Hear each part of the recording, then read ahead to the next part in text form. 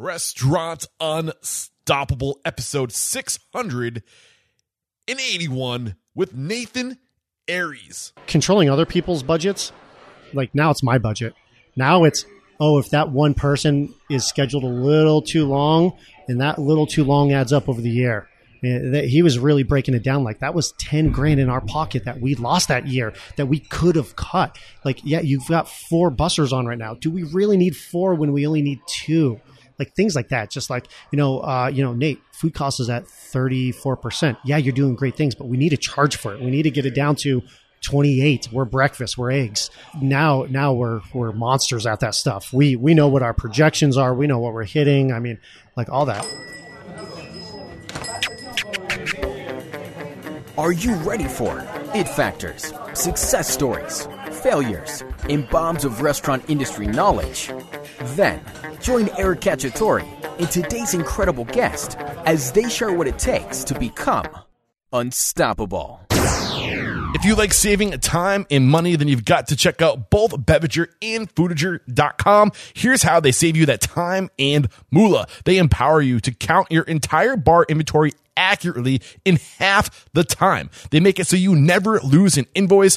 Foodiger and Beviger make it possible to place all of your orders at once. You can even order from any device straight from the vendor, which gets you those low rates. And lastly, you'll get real-time costing and sales analytics. To learn more, head over to Beviger.com or Foodiger.com/unstoppable. And if you use those links, you can save up to $200 on your POS integration. What are you waiting for?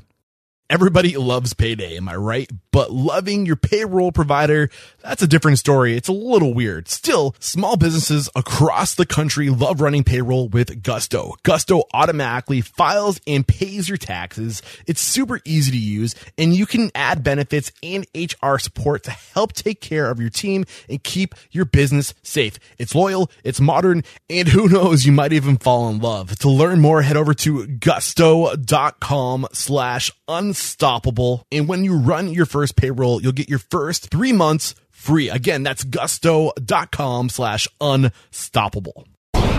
With excitement, allow me to introduce to you today's guest, Nathan Aries. Nathan, my man, are you feeling unstoppable today? Yes, I am. Excited to be here. Thank you. Nice. I'm excited to have you here. So, native of Boston, Massachusetts, Nathan Aries was raised in Tucson, Arizona, where he got an early start working in some of Tucson's most well-known restaurant establishments. After a stint working in Las Vegas's Sushi Samba, Aries made the move back to Tucson to partner with Brian Morris in opening Prep and Pastry.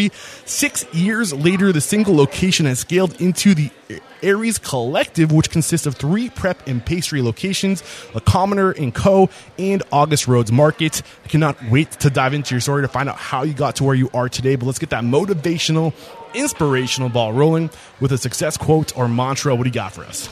Hospitality is a big word made up of small little actions. Nice. How does that resonate with you? Dive into that. Hospitality's dead. Yeah. Everyone's, it's just dead. Everyone hates each other. If you're being honest, I mean, you go on Facebook or you go on Instagram and someone's chiming in on something. They don't like what someone's doing or someone said, someone tweeted this. Hospitality is just like, it's gone. I don't think a lot of people in this industry know the actual definition of hospitality. When you ask people, like, what's the definition of hospitality? They're like, like hotels and business. And it's like, no. It's just so much more than that. It's just so much more. We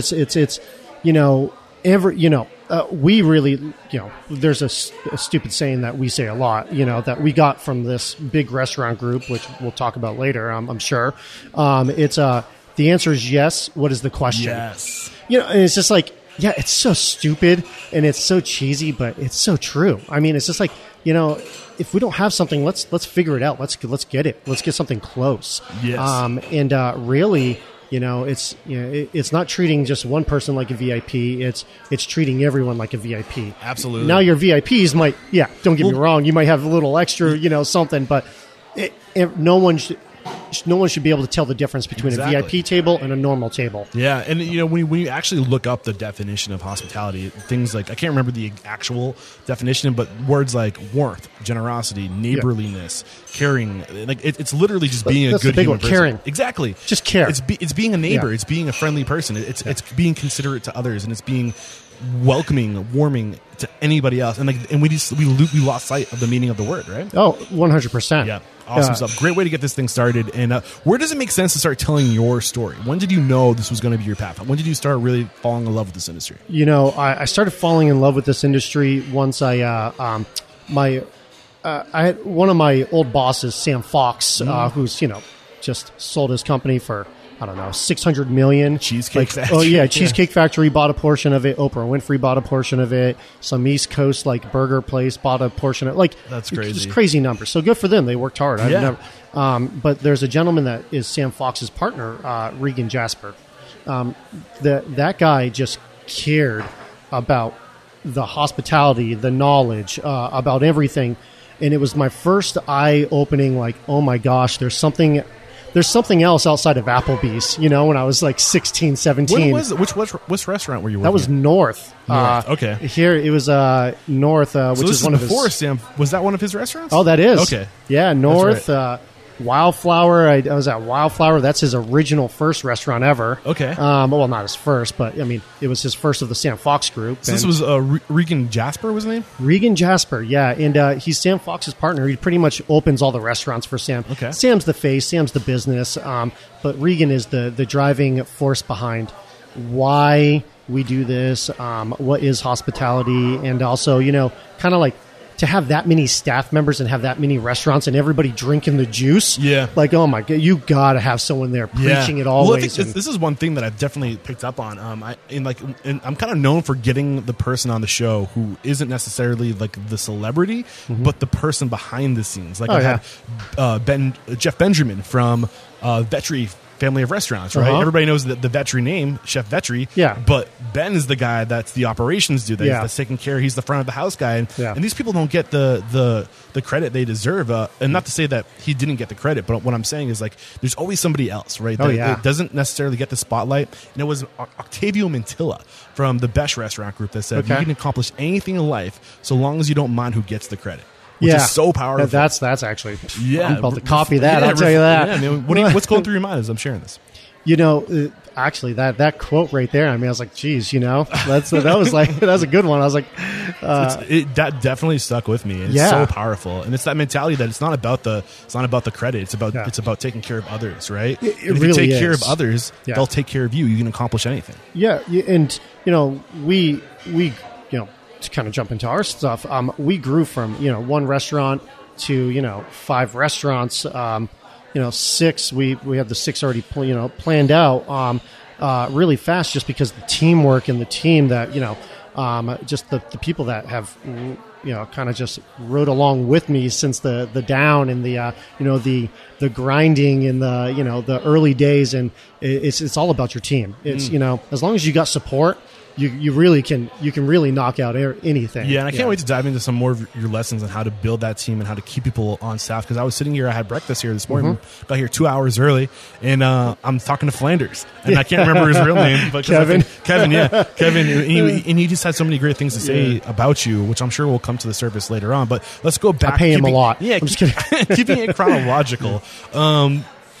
Was this your first major big deal restaurant, or did you have any major influences before North Italia working for Sam? Sushi Samba, out there. That was after North, wasn't it? That was after North, yeah. Okay. But really after that, I came back to Tucson, and I was working under this restaurant group, Metzger Family Restaurants, which was Sam's. So the order of operation is North Italia, Sushi Samba, and then Metzger. Yeah, and then so that was Sam Fox's prodigy. Okay, that's where he came from. Yeah, Gotcha. he was going to be the next Sam Fox. Everyone was talking about it, and I laugh about it all the time today.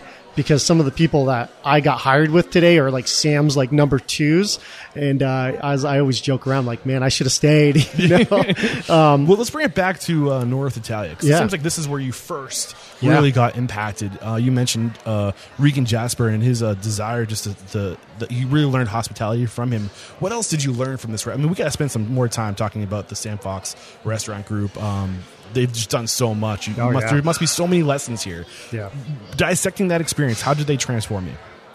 You know, they really showed the importance of the little things. You know, I don't know, if you look around my restaurant right now, there's every single sugar packet has 4, 4, 4, and 4, and all the pinks face north. And it's just the littlest things. All the salt and pepper shakers, you know, salts are on the top and, you know, on the right-hand side. It's just these little things. They really just focused.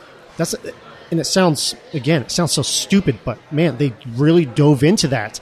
But if you're focusing on the little things after all the years of being with them, like, you go to some restaurant, you know, that doesn't focus on the little things, you're like, oh my gosh, like it hits you across the face. This is why we're not busy. This is why, I mean, it's just, and I mean, these guys blew up during the recession. I mean, these guys were just growing.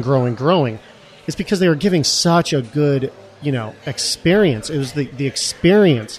I mean, let's be honest, anyone can crack eggs. Yeah. You know, it's eggs. Yeah. But it's the way you actually treat, you know, like the little things. It's just every little thing added up. And that's the one thing that I really just stuck with me. Is there any science behind that you're aware of, like the effect of the little things and how that influences and why it influences us? Yeah, you know, I don't know. Honestly, I'd be interested to dive deeper into that. If anybody out here listening to this knows the science behind that or knows the book, the science behind that, but I'm pretty sure it has something to do with like the compound effect of like the little things that you don't notice. You might not notice, like the high road is what they call it. Like your conscious mind might not pick up on it, but it's the unconscious mind, the subtleties, where all these like little things compound and have a big effect on the end. I don't know exactly how to explain this, but I know it has something to do with that. I would love to dive in more, but what else do they do really well? You know, consistency. Okay. Which is, you know, huge. So that's a good point. Like with consistency and all these little details, how did they make sure that the details stayed consistent? OSPs, operating standard procedures, you know, sheets. It's just everything. You know, if you're going to go clean the bathroom, there's a sheet to tell you. What do the sheets look like? It's just, I mean, literally, just imagine an Excel sheet with checklists. Yeah. It's not rocket science. I mean, it's just, and it seems so simple, but it's so effective. How are they making sure these checklists are getting done?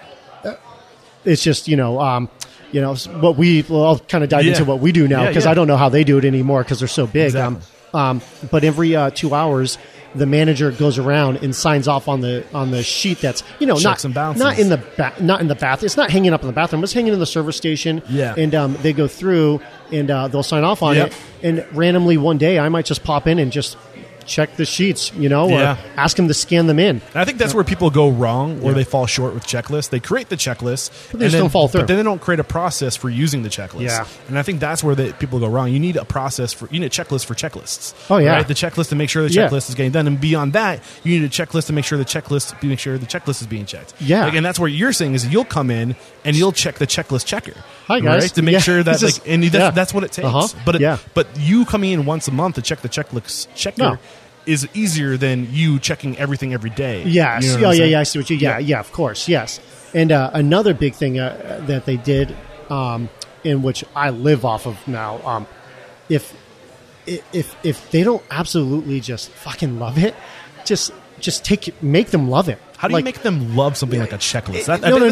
No. I'm just saying, like for anyone, like overall experience, like for guests. I apologize, I jumped somewhere else. That Sam Fox group did. Got you. But I'm talking about like guest experience. To make the guests love it. Yeah. Just like, you know, if they come in and they didn't love like a meal or an item, you know, just send them on their way. Get them a gift card to say, hey, we missed the mark this one time. Why don't you head on back? Yeah. And next time you come in, here's my personal email. Let me know you're coming. I'll make sure it's 100% correct. Yes. And we're going to make sure that you love whatever item you get next time. So those were the things that it just blew me away how willing they were. Consistency. And I probably quote Danny Meyer way too much on the show, but I mean, he calls that writing the end of the story, and that's the mentality. I think the mentality is like just because you had a failure in the experience doesn't mean that failure is the end of the story. Yeah. You can write the end of the story, and you can recover from a failure, and you do that by going to an extreme to show them how much you care that you failed. And you can win people back in that moment. Those are actually opportunities to exceed expectation. And learn, like, maybe they weren't wrong. Maybe something is messed up, you know, and it goes back to your checklist. Yeah. Maybe the same problem keeps up happening over and over again. Exactly. Yeah. Well, let's go check the who made that batch. Okay, well, you don't know who made the batch. All right, so then let's get a sheet down to make them sign off, like on the batch sheet that you know, like they made this recipe exactly, and then. It's just, you know, I mean, they were just... I love this stuff. This is exactly the stuff that I love to get, the details, pulling back the layers, and taking actionable advice. Anything else from Sam Fox and Regan Jasper that, you know, I like to say behind every great restaurant is a great person. We are the aftermath of all these great people influencing us, right? So anything else that's worth taking from these experiences before you move on to your next big experience, which was Sushi Samba? You know... Always, actually, another thing, when someone left, especially for a better opportunity, they wished you That's a celebration. The best. Why? Because, you know, you're going to go out there and you're going to talk about I'm 20 years removed for whatever, you know, like I've been gone from the Sam Fox group for about 10 years now. But I'm the biggest Sam Fox groupie there is. Yeah. Like, I rave about Regan, and everyone up on my staff always makes fun of me if Regan comes in here. Like, oh, don't tell me, you know, Nate, just leave him alone. You know, like, it's just like, I mean, it's like, why root against someone? You know? There's enough business for everyone. It's that abundance mentality, right? Yeah, and also just like, don't be an asshole. I mean, you should be excited that someone underneath you is taking the knowledge they showed you to go somewhere else. And I love that you're bringing this to the surface, because it comes up a lot in the show. I think that the most successful people in this industry have the mentality that it's my job to make sure you go on to do better and greater things. If you hit the ceiling with me, you know, then I'm not doing my job. Yeah. You know, my job is to give you everything you need to be better than me someday. Yeah. Like, to give you what I've learned the hard way and to pass it on to you, and for you to take it and go do your own thing. Now, if you're smart, what you'll do is, if somebody wants to leave your group who has the talent and the skill, you'll make it, like, you'll help them get that connection, because it always comes back around. Yeah. You know, or you invest in their future, right? Yeah. And also, you know, like, if someone's leaving you, I mean, you should have systems in place to... You know, next man up, next woman up mentality. Yeah. You know, like, you shouldn't be worried. You know, be confident in your product. And that's what the Sam Fox group just was like. It was just mind blowing. It was just so like wow. Like, this is it's a machine, but man, it was a smooth, buttery running machine, man. I mean, look at them. I mean, they 600 million. If you can narrow it down to, like, I mean, I don't want this. We're here to celebrate you. Yeah. But if you can narrow it down to, like, one thing that you think that they did to make it so smooth, what would it be? One thing is, you know, daily summaries.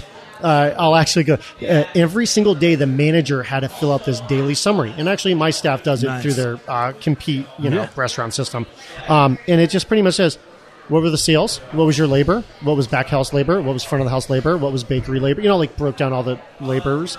You know, what were we projected versus what we did? Summary, what were the highs of the day? What were the lows of the day? So they constantly were always asking questions to say, oh, we've seen this happen numerous times. So they're always, you know, again, checks and balances, you know, like, so if something was wrong, it was getting corrected. Yes. You know, you have to create that culture. You're going to open up that channel of communication and create the culture of communication, because people aren't going to just assume that you want to hear this stuff. But if you initiate the communication and you create an opportunity for people to bring things to the surface, and not only, like, let them, but, like, reward them for bringing it to the surface, then you're opening yourself up for the potential issues, right, that you can address. Oh, I agree. Anything else from there? You know, no, it's just I really do think that daily summary, like, was like so the important. one thing. It sounds like oh gosh, you know, north of 7 million a year, or 7.5, whatever they do, like something nuts. And it's like, oh, daily summaries makes it smooth, and you know, but it's like, again, it's the little things. Yeah. It really is. I mean, of course you're gonna, you know, do your projections. I hope you do. And at that's least. I think that comes up. Like, we always talk about the brief, like, before, like, the pre-mail brief Yeah, the or lineup and everything. lineup, Yeah, whatever you want yeah, to call it. yeah. Family meal, where Yeah. whatever you want to call it. But there's never really the after meal. Yeah. Right. Like what happened. And Yeah. summarize. Yeah. And, like that's so important. It's like I have that aviation background, the power of a debrief, right? Yeah. Yeah. Yeah. Yeah, I can't believe we're already 15 minutes into this conversation. We're still talking about the first restaurant. Let's move on to Sushi Samba. Why leave the Fox Restaurant Group? What was the reason behind that? They were actually. It was during the recession time, and I kept hearing bartenders make this, and there's no recession out in Vegas, and You're a front of house guy. You're serving for serving, okay. bartending, and so I got out there, and Scott Kilpatrick of Raw Sushi owns Sauce Now, bought from Sam Fox. Okay.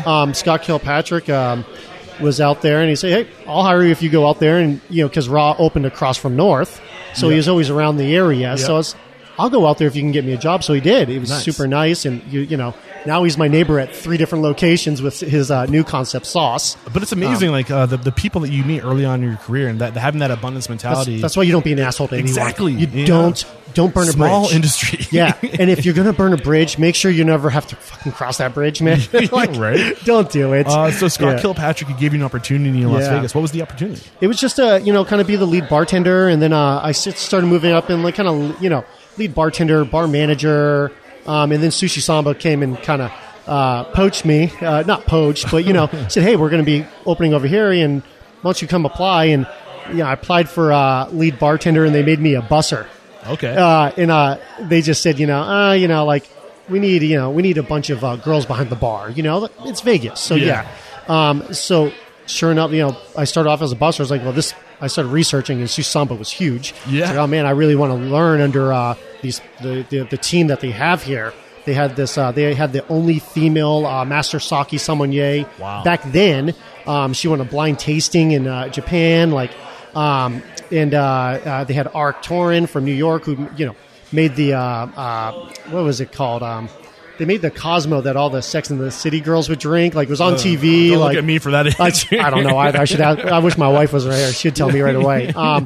The Nina Fresca.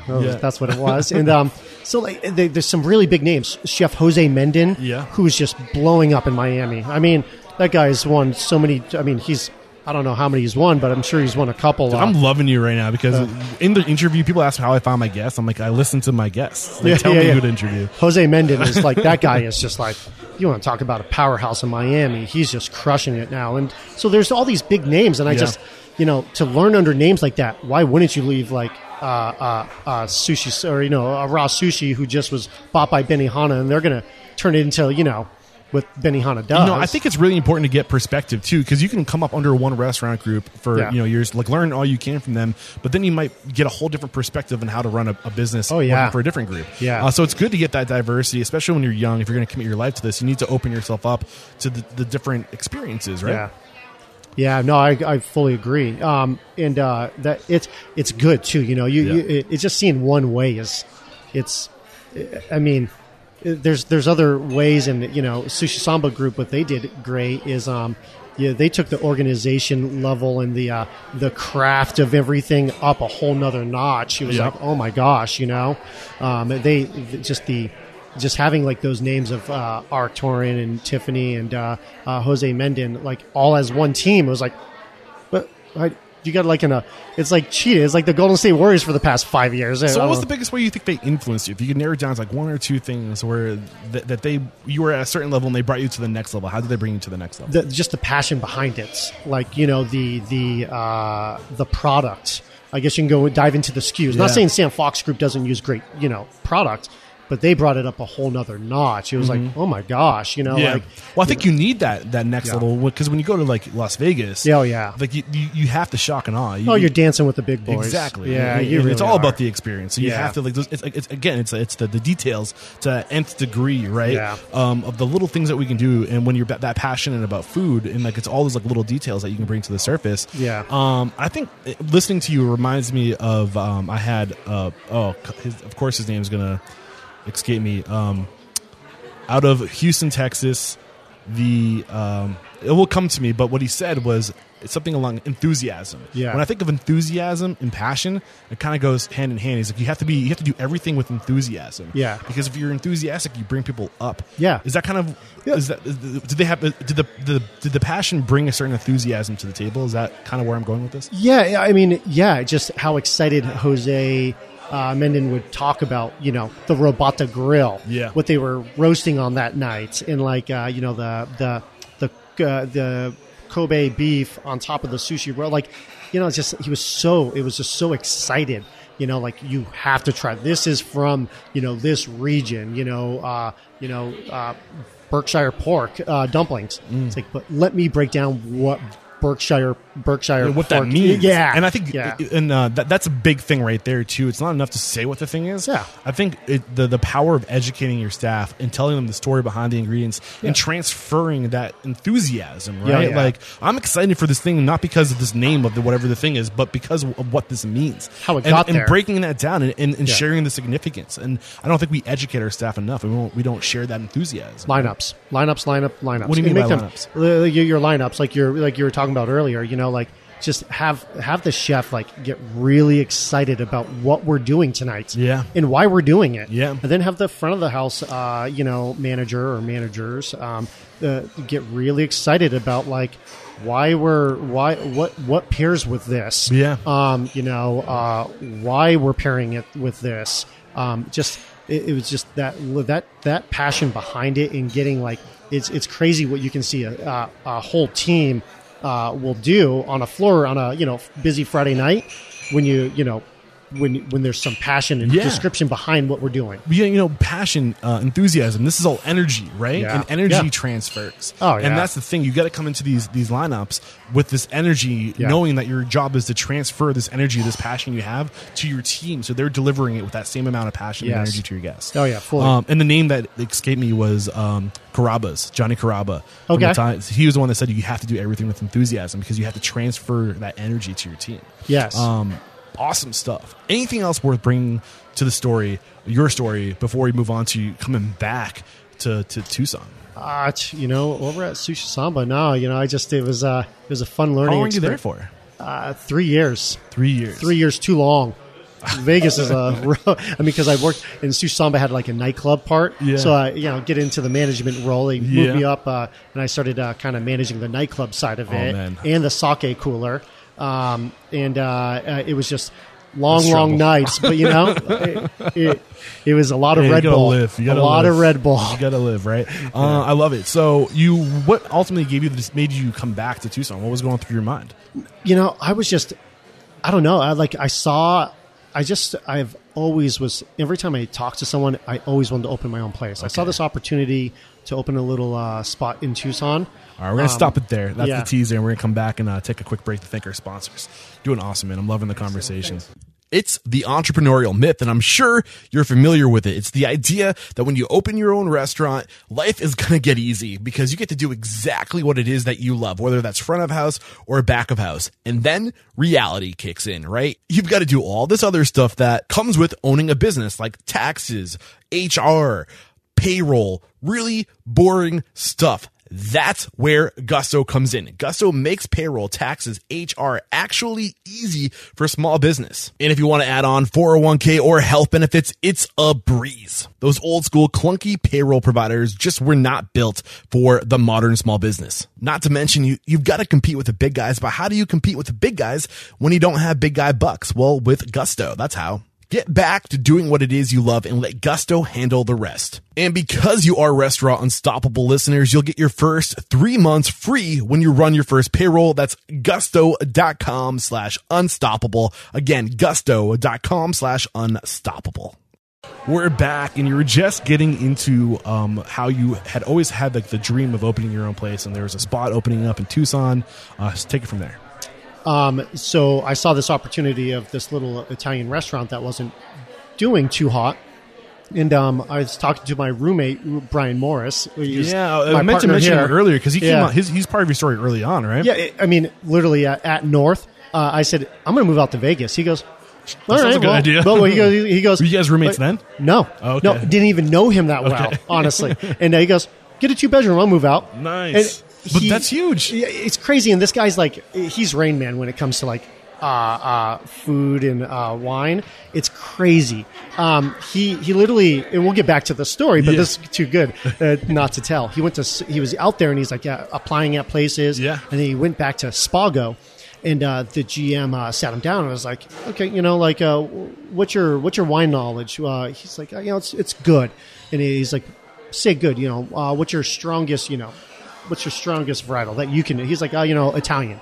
He goes, "Well, that's a ballsy one to choose, And he's like, 1 to 10, what's your knowledge on it, the Italian one?" He's like, "Oh, I don't know, like a 7." And the GM is like, sure. That's real ballsy because I'm a master sommelier and I probably put myself at a 6 with Italian. In BMO, we call him BMO, Brian Morris. BMO's okay, he's like, "Well, here's a test of Italian wine. I'll come back." And BMO literally gave him an answering guide to that test. Oh my gosh. He's just so good and modest. Because he said he gave himself a 7, right? Well, yeah, I mean, yeah. Well, I think anybody who doesn't really have that deep of a restaurant experience, would be like, "Oh, I got a 10." Yeah, until they get humbled by a master sommelier. Right? Yeah, oh yeah, and then and the guy actually called him on his way home. He's like, "I can't believe you got all of it. Get back here." And they start you off at the front cafe, and they moved him to the fine dining room within like a month. That's They're like, awesome. "You're upstairs in the fine dining room." Nice. So, and he got a job out there with me, and we went on from there. But and Spraga's that's a name I definitely recognize the name of that restaurant. Spago? Yeah. Tell me who's behind that restaurant. Spago is oh gosh, you're gonna put me on the spot on. I'm forgetting. I just like to kind of paint the picture for my listeners. We're going to get made fun of this by your listeners. Well, I should know too, but I'm responsible for knowing the entire. My memory is not as good as Ben's. That's for sure. It's not. I keep saying Emerald. I said Ben. I meant Brian. I'll think of it here in a little bit. But Spago's a big boy spot. Yeah, Hollywood. No joke. The New whole York, point of me asking was to paint the picture for listeners. We're talking to some legit people who had some really great experiences leading up to your current restaurant. Yeah, today. Spago's like Celebrityville, for sure. So I think I derailed you. So you guys were Brian moves out there with you. Yeah, and we saw this opportunity to take over this little Italian spot, and I talked to him. I said, "Let's go down there. I think we can weasel a pretty good cheap deal, and we can get in and out and have our own restaurant." And we got back here, and to say that the current owner of that restaurant and myself were oil and water was an understatement. He didn't want to make any changes, and he didn't want. This really is the restaurant where that Prep and Pastry was originally. No. This was prior to that, actually. Okay.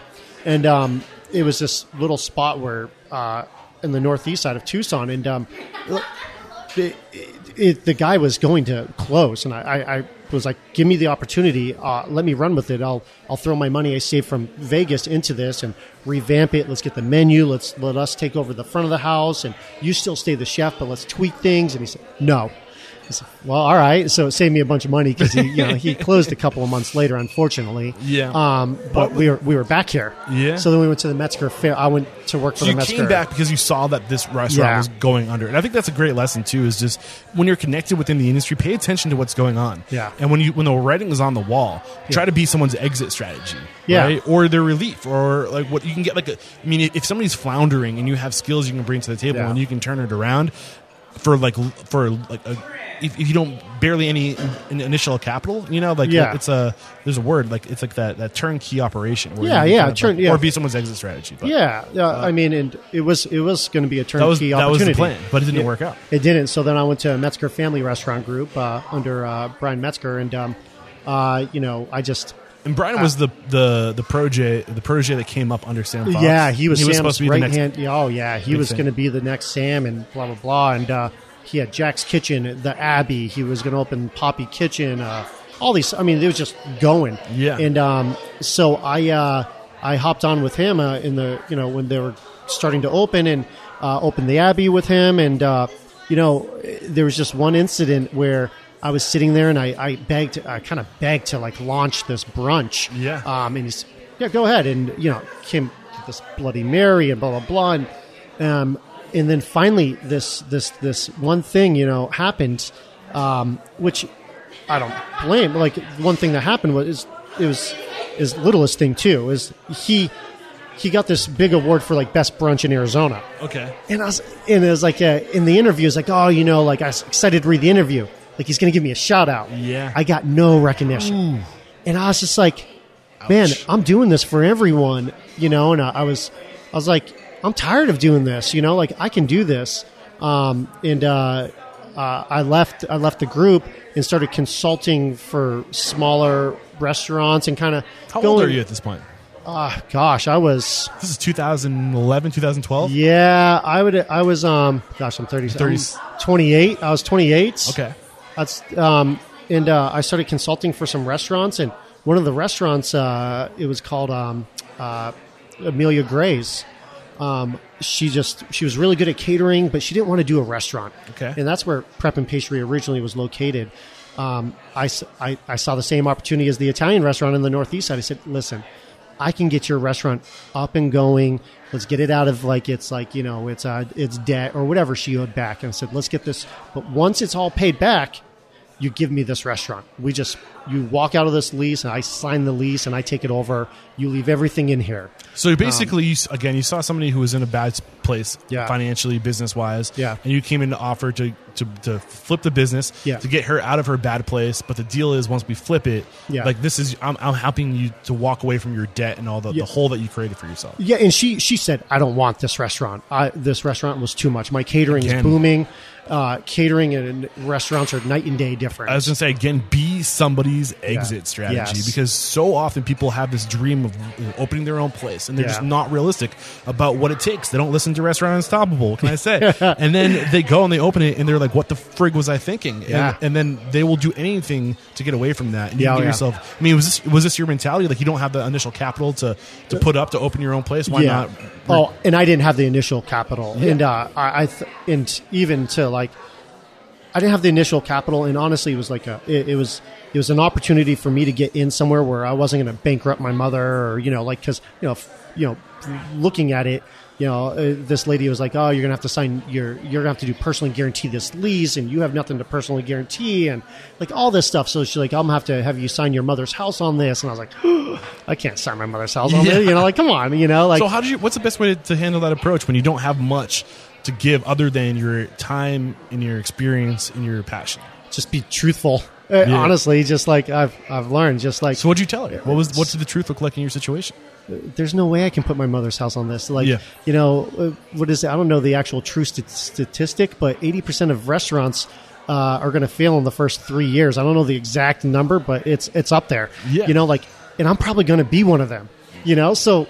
No, I'm not going to put my mom's house on the line here. So what was it that you think eventually got her to take the deal? It's like, have me in here and give, you're not going to miss a beat on rent. Yeah. Or go try to rent it out to someone else. And you've already had Prep and Pastry's original location was the worst location, quote unquote, in Tucson. It's where restaurants went to die. This is the woman's place that we're talking about. Right yeah, now. yeah, right. Yeah. So you knew that. Why did you want the space so bad? Because I just felt like looking at all the history of the people that went in there. And again, not only people taking shots at me, but it was very mom pop. There's nothing wrong with that either. There was like marketing. No, the marketing wasn't behind it. They all didn't understand the age of social media, what social media was going to become. And again, this is 2012, 2013-ish. Yeah, 2012. Like when social media, people were really starting to be like, okay, it's time to hop on. Check in and things like that, and so it was like they just didn't understand it. They didn't want to change. So all those restaurants prior, I mean, there was 4 restaurants that just open and close right back to back to back. But there was this restaurant that was there for years called Native Seed Cafe. Okay. And I was like, and it was this breakfast restaurant, and everyone raved about it still to this day. And I was like, man, something was special there before. And it was breakfast, and the high-pitched roof, and the this little kind of like painted window type thing in the top. And I was like, man, this is a perfect brunch house.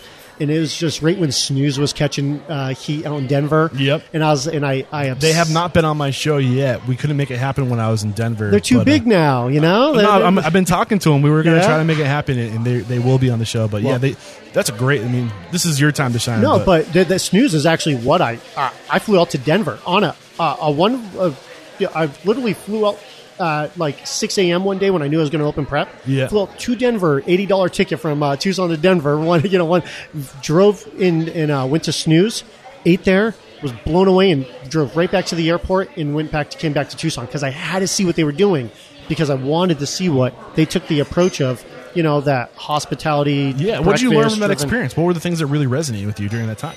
Holy shit, breakfast can be cool. Yeah. Like, it's not just, mom, pop, which those are my favorite spots. Don't get me wrong. I go to a place called Brawley's and a place called Baja Cafe here in town, and I crush the snickerdoodle pancakes, and no one knows who I am in there. There's something to be said about marrying the mom and pop vibe with the new age systems, processes, technology, and marketing. And that's kind of what we're here to do, is to say, like, you can be a mom and a pop running a place, and we're here to share this knowledge. So you can compete with these bigger operations. Oh, yeah, right? easy. You know what I mean? Because a lot of people, because you can't get that charm of a mom and pop, in a big corporation. Relationships. Yeah. I mean, it's all about relationships. Yeah, so they just made breakfast cool. Snooze did, and I was just like, holy shit, I want to do this. And so when I back to the prep and pastry location, I assumed the lease, and I think the other thing at this time, like, I think breakfast was still just like short order, traditional pancakes, French toast. People weren't taking the elevated dining to breakfast yet. And that was, like confits or just like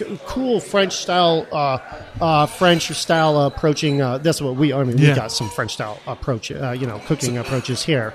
But like those just really. Everyone's always in a rush. Yeah. So like slow it down, we were talking about one of my items, the duck confit hash. Yep. We confit it. Which I'm getting for lunch. Yes, Is it possible? Is it too late to order at noon? No, okay, breakfast all day. What's it called? I know some people too that can.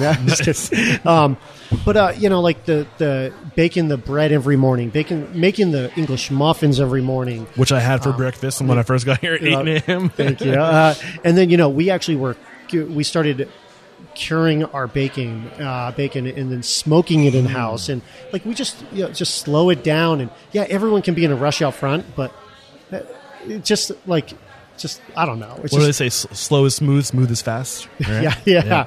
But I think that the big lessons to take from this is you are someone's exit strategy. Yeah. So if you don't have two pennies to rub together, but you have other assets like your experience, your knowledge, your passion, don't forget that those are assets, and be someone's relief. Be someone's exit strategy.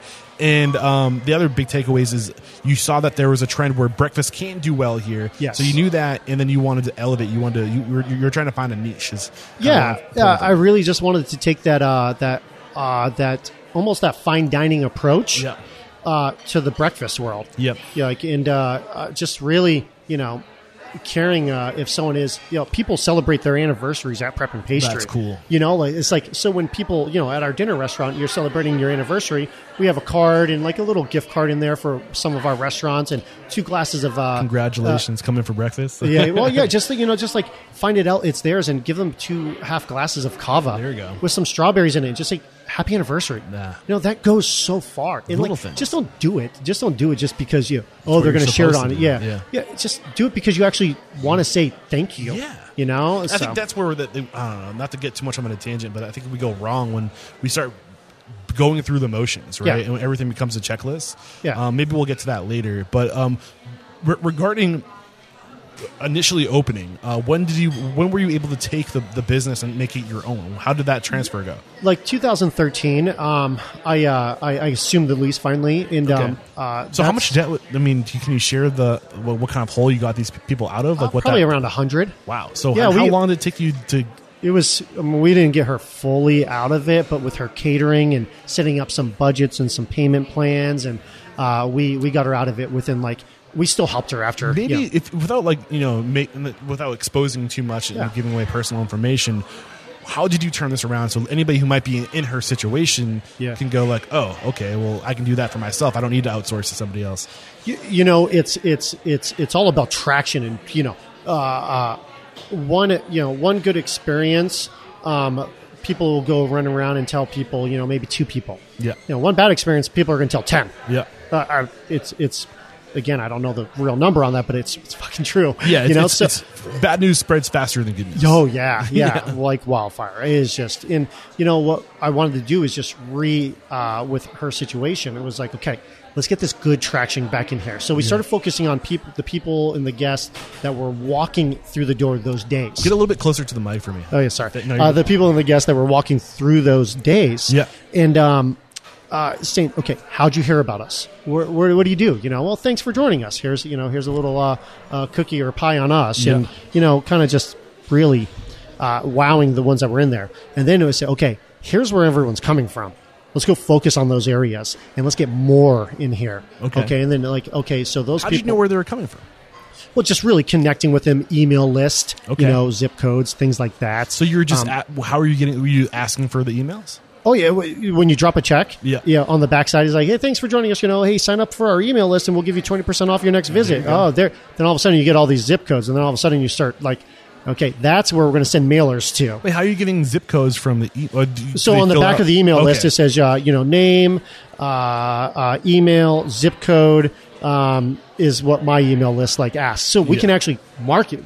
We get to learn. So now you're getting demographic information. Oh, yeah. You're getting contact information. Exactly. And you're finding out where they're coming from. Exactly. Gotcha. So, and then just don't send them an email every week saying, hey, where have you been? Send them recipes. Hey, Add value. Yeah, here's for Thanksgiving, here's our pumpkin pie recipe, and if you don't want to make it, come buy one from us for, $25. Please order before this date. Have an expiration date on that. You have to drive them to you. So we started driving them to us, and then, reaching out and saying, okay, after all that traction, getting those guests and really organizing things, we're saying, okay, how do we get the reviewers, the bigger reviewers through this door to really see who we are? Because how do you do that? It's just really bothering them, going down to the office and saying, who's the food reviewer? Oh, back then it was CJ Ham. Yeah. CJ Ham and this Rita Conley. I was terrified of them, but I tracked them down and I said, hey, I know, you've never given us an opportunity. We'd love for you to come. She's like, I'm not allowed to just tell you, well, you're not allowed to just schedule me. So, how about you just come on in and have a lunch on us, I just love your honest feedback. Yeah. And it's no, but we'll get some other reviewer down there one day, but you can't be me because you can't know when we're coming, so. But now all of a sudden we're on. But now you're on the radar. Exactly. Yeah. So we're just like, hey, whatever. You got told no, but now they know you, and now they're going to be like, well, I can send somebody on there. So just it's the worst they can say is no. Yeah. You're not trying to. I'm not trying to cheat the system. I'm not trying to pay them to give me a good review. So we just got good traction. You got to be a squeaky wheel. You got to stay on the radar. It's simple as just being on the radar. That's it. You know what? Honestly, what you're sharing with me is one of the reasons why I don't go to media to find out who my guests are going to be, because anybody can get media. You just got to be aggressive. Yeah. Or you can have deep pockets and you can literally pay for media, which I'm not suggesting. I mean, you could do. It will help your business. It'd be easier. But I'd rather you earn your business through the people you're serving in your restaurant. But, that's why I get referrals from my guests, because you know who's doing a good job. Yeah. But anyway, that's a side note. So the big lessons, take advantage of these touch points, right? When you're passing the check, it's an opportunity to add value by offering a 20% discount to their life. All they got to do is write down a few things. You're bringing them onto your email list. You're getting demographic information so you can target. Anything else that's worth sharing? And just the grassroots marketing. If there's events. And the being aggressive, right? Yeah. Just any events, be out there. And just don't bring when we go to events, like this, we go to events, we just don't bring 2 people and just say, oh, here's a sample of this, and cut it up in small squares. We bring the show. We want lines at our tables. How do you bring the show? Just, we bring a little flat top burner, one of our big grills. Now we have these things. But back then, we still only had Bunsen burners, but we had, 10 Bunsen burners lined up, and we were cooking everything right then. And we weren't giving tiny little shooter samples. We give, good portions because people are going to talk about that. Yeah. And that, and that's another thing I stole from the Sam Fox group. When they do these events, they're actually giving little mini burgers. It's an event. Yeah, with fries on the side, with ketchup. It was oh my gosh, from what, all the slices of pizza from their Italian spot, Don't look at that as we get the stupid event. Let's just throw something out there. So opportunity. Shine. There's a lot of people that don't know who you are. Yeah. So, and this is your opportunity to let them know who you are and why they should come visit you. So you're adding value with like decent portion size. You're not just doing a little tasting. Yeah. What else are you doing? Are you being loud? Are you flashing? No. Just don't be annoying and hey, get over here. Like don't do that. Yeah. But also have those, have like 20% off cards, Yep. or something, and 20% off cards. Now this is an opportunity. It's not enough that you're tasting our food to know what we got. If you want to come check us out, here you are. Yeah, Yes. gotcha. Here's a free appetizer, if you do come on in. Things like that. And really have just be excited to tell your story and why you're there. And don't just send a couple of hostesses up there. Okay. Hand out, here's a to-go menu, here's this, here's a card. So events was one big thing. Getting out there, being a squeaky wheel, getting on the radar of these people who can grassroots market. I think today is the food influencers. Yes. Or Instagram influencers. We have tons of those. We're partners with a bunch of them. Like find out who those influencers are and get them in because they'll blow you up. Well, nowadays, message them. Yeah. Like, hey, come on in and have a free meal on me. Exactly. And honestly, here's a gift card, for future. And just say, like, you don't even have to tag us every time you come in, but if you do love it, check on in. Yeah. And how much initial capital did you have to put in to get control of this restaurant? So I try to raise, $150,000 to get this restaurant because she gave it to me for free. So all I need is get operating cash flow and a couple other things. And so I thought I had it really planned out. I just want to make sure we heard that. Gave it to me for free. Well, as far as money goes, yeah, but, what I'm saying? money-wise, like, yes. Anybody who says I don't have the money to open a restaurant, like what other assets do you have? Yeah. Time, knowledge, Sweat experience, equity. passion. Exactly. Yeah. Keep going. So I thought I was going to raise $150,000. Yeah. So I kind of put it out there as 30 shares at $5,000 a share. And I've never raised money before, so I went to this investment group. They this is actually a funny story. I can tell this now. Good buddy of mine, Derek Polder, who's this young entrepreneur. He owns one of the largest funding companies in Arizona now, mortgage funding companies. But back then, he was just kind of going off on his own. I saw that he invested into a restaurant. It failed, lost a lot of money, and so one day I saw him. And he's like, "What about your what about your restaurant? Are you looking at one? I just got into one." And I was like, "Hey, I saw that it's not doing too hot. I'll help you out. Maybe I throw my 2 cents in and help you out. But is there any way you can give me some leads or for investments?" He's like, "Help me out, and we'll talk later." I said, "All right." So I started helping him out. Just really, I wanted to help him out. Yeah. So then. It was really going nowhere. So one day, I knew that Derek Polder always went out on Wednesday nights to Union. It's called Whiskey Wednesdays. It was the place where to be seen on Wednesdays. So I was getting down to like no money. I had no money in my bank account. I literally was just about to get evicted out of my condo. So I was like, I got to make a move here.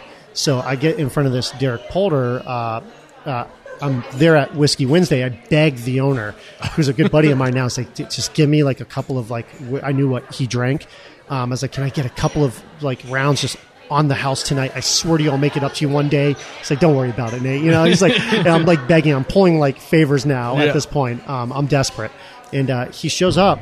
I was like, hey, Derek, how you doing? Like, hey, hey, I'd love the opportunity to talk to you. I know you're here to meet and, Smooze because you're opening your company, and he's host a bunch of people there. And I was like, but I'd love to buy you a whiskey and just chat with you real quick. He's like, yeah, let's do it. Let's do it. He's like, hey, I have this opportunity. I know you have this fundraising group. May I have the opportunity can I get in front of them maybe one day? And he goes, all right, well, cheers. Let's do tomorrow morning. How about that? And I go, tomorrow morning? Yeah. I'm already. Yeah. And it's like, yeah, of course, I'll be there. And he's just like, I'll tell you right now, restaurants, we don't like restaurants. I lost a lot of money there. He's like, I'm going to say no. We're going to say no. It's like, just give me the opportunity. I beg you. And he's like, all right. So I rush back to, prep and pastry. I cook a bunch of food. So when I go to do the presentation, I knew my numbers weren't tight. I knew they weren't going to have an offering memorandum like they wanted because they're a big investment group. What's an offer memorandum? It's kind of like your game plan, your business plan. Gotcha. You're, kind of just saying this is what I'm offering you to invest into this opportunity, and this is my game plan. Here's what the food's going to look like. But I wanted to bring them. I wanted to show them actually what I was going to do. So I brought a bunch of food with me, and I fed them while I pitched numbers and stuff. Yeah. So it's any way to anybody's heart is through the stomach. Oh yeah, yeah, and have this random weird guy just Is there a rock star band in here? Yeah. I feel like Yeah, I think that they actually think they're in town, downtown. Oh, really? Yeah, Nice. yeah. Oh, I was joking, but I nailed it. I'm pretty They sure. get the vibe. Yeah. What's it called? I'll just do this real quick. Yeah. Yeah. I just tilted the camera up. For those of you listening to this, we do have video now, so this will be on video if you want to watch the video interview. I'll find out who the band was and I'll text you. Nice, Right? I nailed it. I'm going through the pitch and everything, and a lot of them just right away were like, "Fuck no, love the food though, love you, Yeah. great." So I was like, 5,000, share. I got 30 shares to sell. I'd love for y'all to buy all of them, blah blah blah. And they said, "All right, give us some time to think about it. We'll call you later." So I got Shark Tanked. So they called me up later. They said, "Listen, Nate, we hate this idea.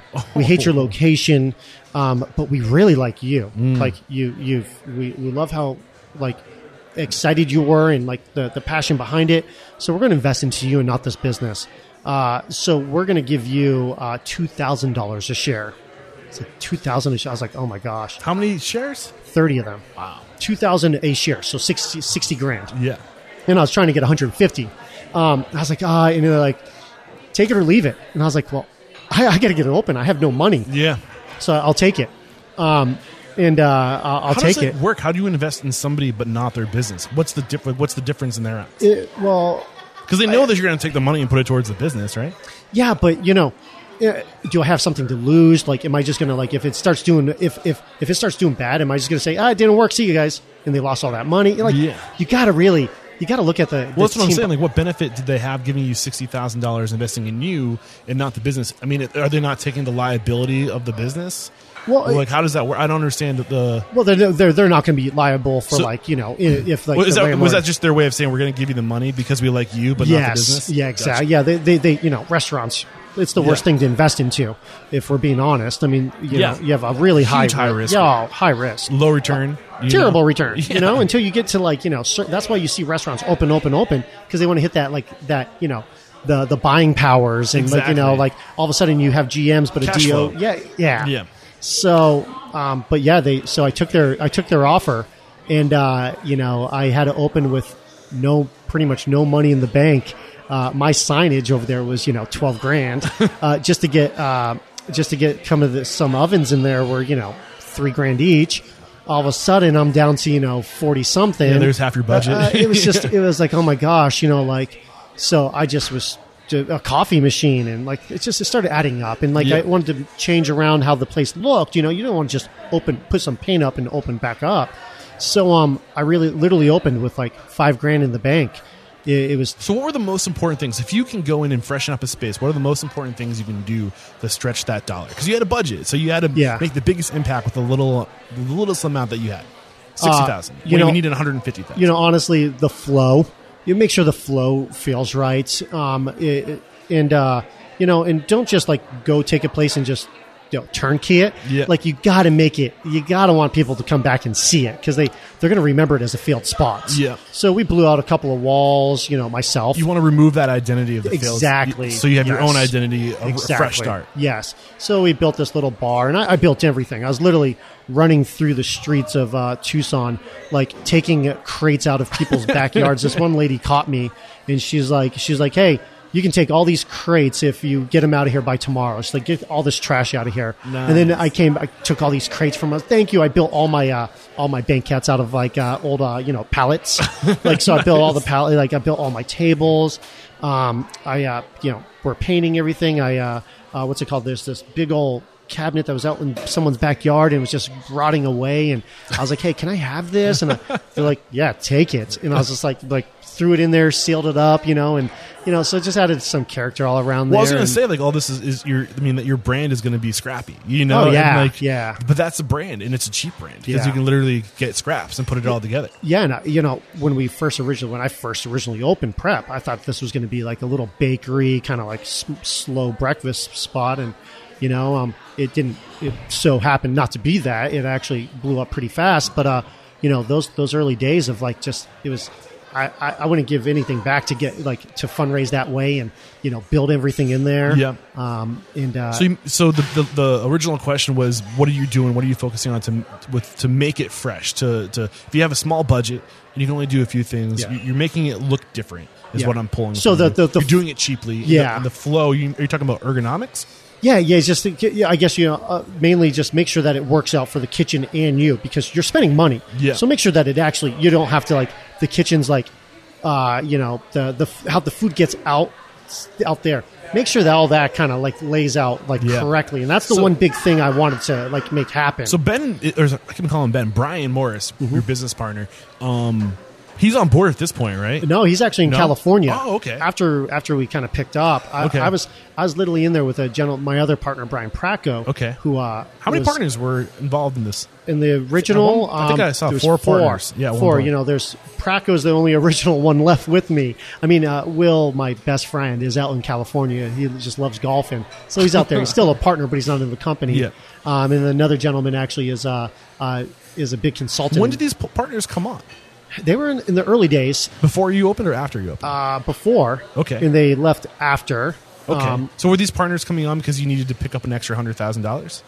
No. They were actually just helping me. Operational partners? Yeah, just sweat equity partners. Okay. Yeah. So the only investment partners were those ones that I raised the money with. Did you get the sweat equity partners because you didn't have the cash flow at first? No, I did the sweat equity partners just because they were restaurant guys that with me. Yep. And Brian Pracco, my accounting partner, is still in the company.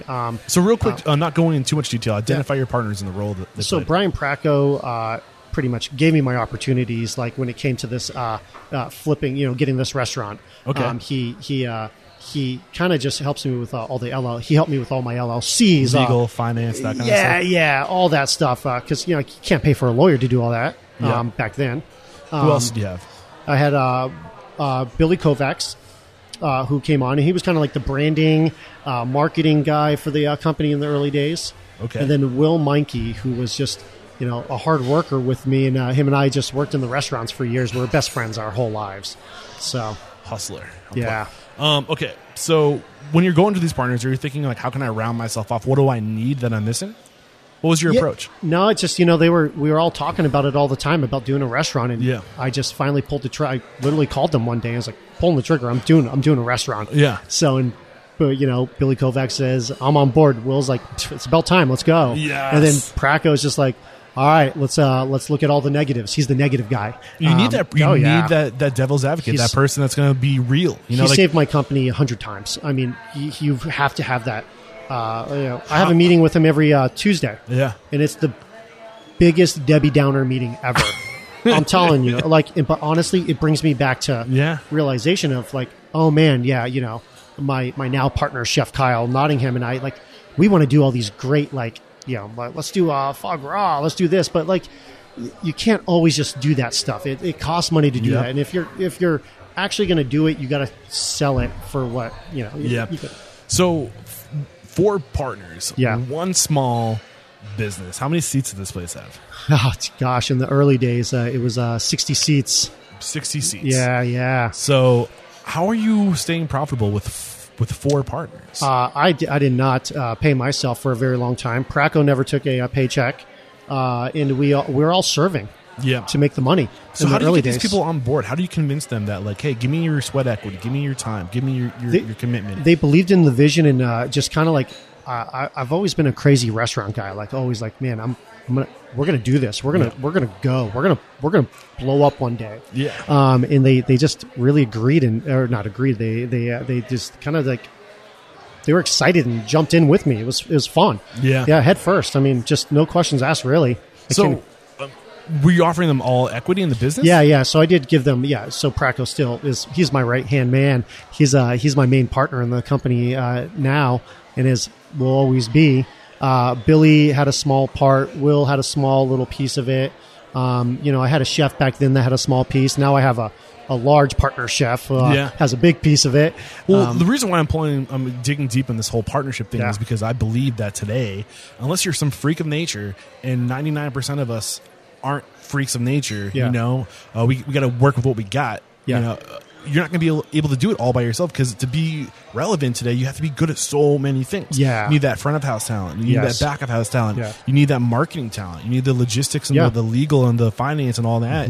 And if you're one person trying to be amazing at all these things, you only have so much bandwidth. Spread too thin. Exactly. Yeah. So you're willing to give up this equity Yeah. early on because you recognize that you can't do it by yourself. Where would you have been if you didn't have this up? Do you think you would have executed? Do you think you would have came out the other end? Oh, no, I would have failed. Yeah, Real quick. So you said that Brian Packo saved you. Well, He early did. on, what was the one thing that if he didn't, if there's one or two things that he brought to the table or brought to your awareness, what would they have been that would have caused you to fail? The realness of food cost and labor cost. Just the realness. I mean, that What do you mean by the realness? it's just like it's controlling other people's budgets.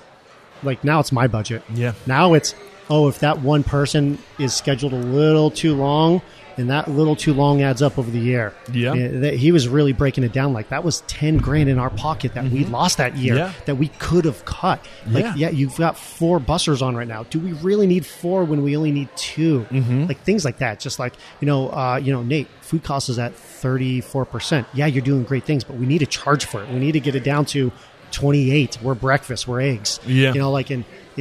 Now we're monsters at that stuff. Nice. We know what our projections are. We know what we're hitting. I mean, all Where'd you that. go to learn more about that stuff?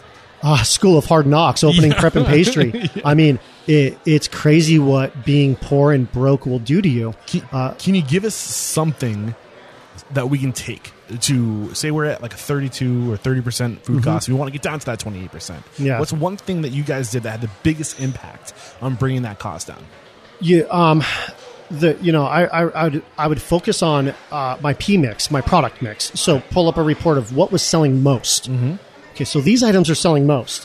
What am I charging? What are those actual food cost items? So when in the early days, the duck hash, it was running like 35% food cost. It's like, man, it's duck with Yeah. Cabernet braised cherry. Let's charge an extra $1 for that. and or it drops $2. it. It's crazy. Like you drop a couple things, but you keep. What I always did was I always kept like the first 3 items on my menu cheap. They were always like the biscuits Okay, and so gravy. This right away people look top left. So it was like the simple breakfast. So it's like $6. That's eggs, toast, bacon, and potatoes. And then the next item was biscuits and gravy, which was back then like probably $5.50. It's cheddar biscuits, house baked with the duck fat gravy. And then the next item was granola in acai yogurt. Yeah. Then all of a sudden I'd kind of like throw in a couple items and then get back to some I really try to keep the top left cheap because that's where everyone's eyes go first. Yeah. So right away they're like, oh, it's only $6, $5.50, and $4 for whatever the price was. It like all of a sudden they were like, oh, this place isn't that expensive, and then And you got they the see duck hash over there. They're like, I want that. Like $12. It's $11.50, $12, Yeah. and so like it's like that's the one thing I focused on my highest product moving items, except for the top 3. I just kind of turned a blind eye to those ones, and those are the ones that were always good food costs. I mean, it's biscuits and gravy, or it's just potatoes and eggs.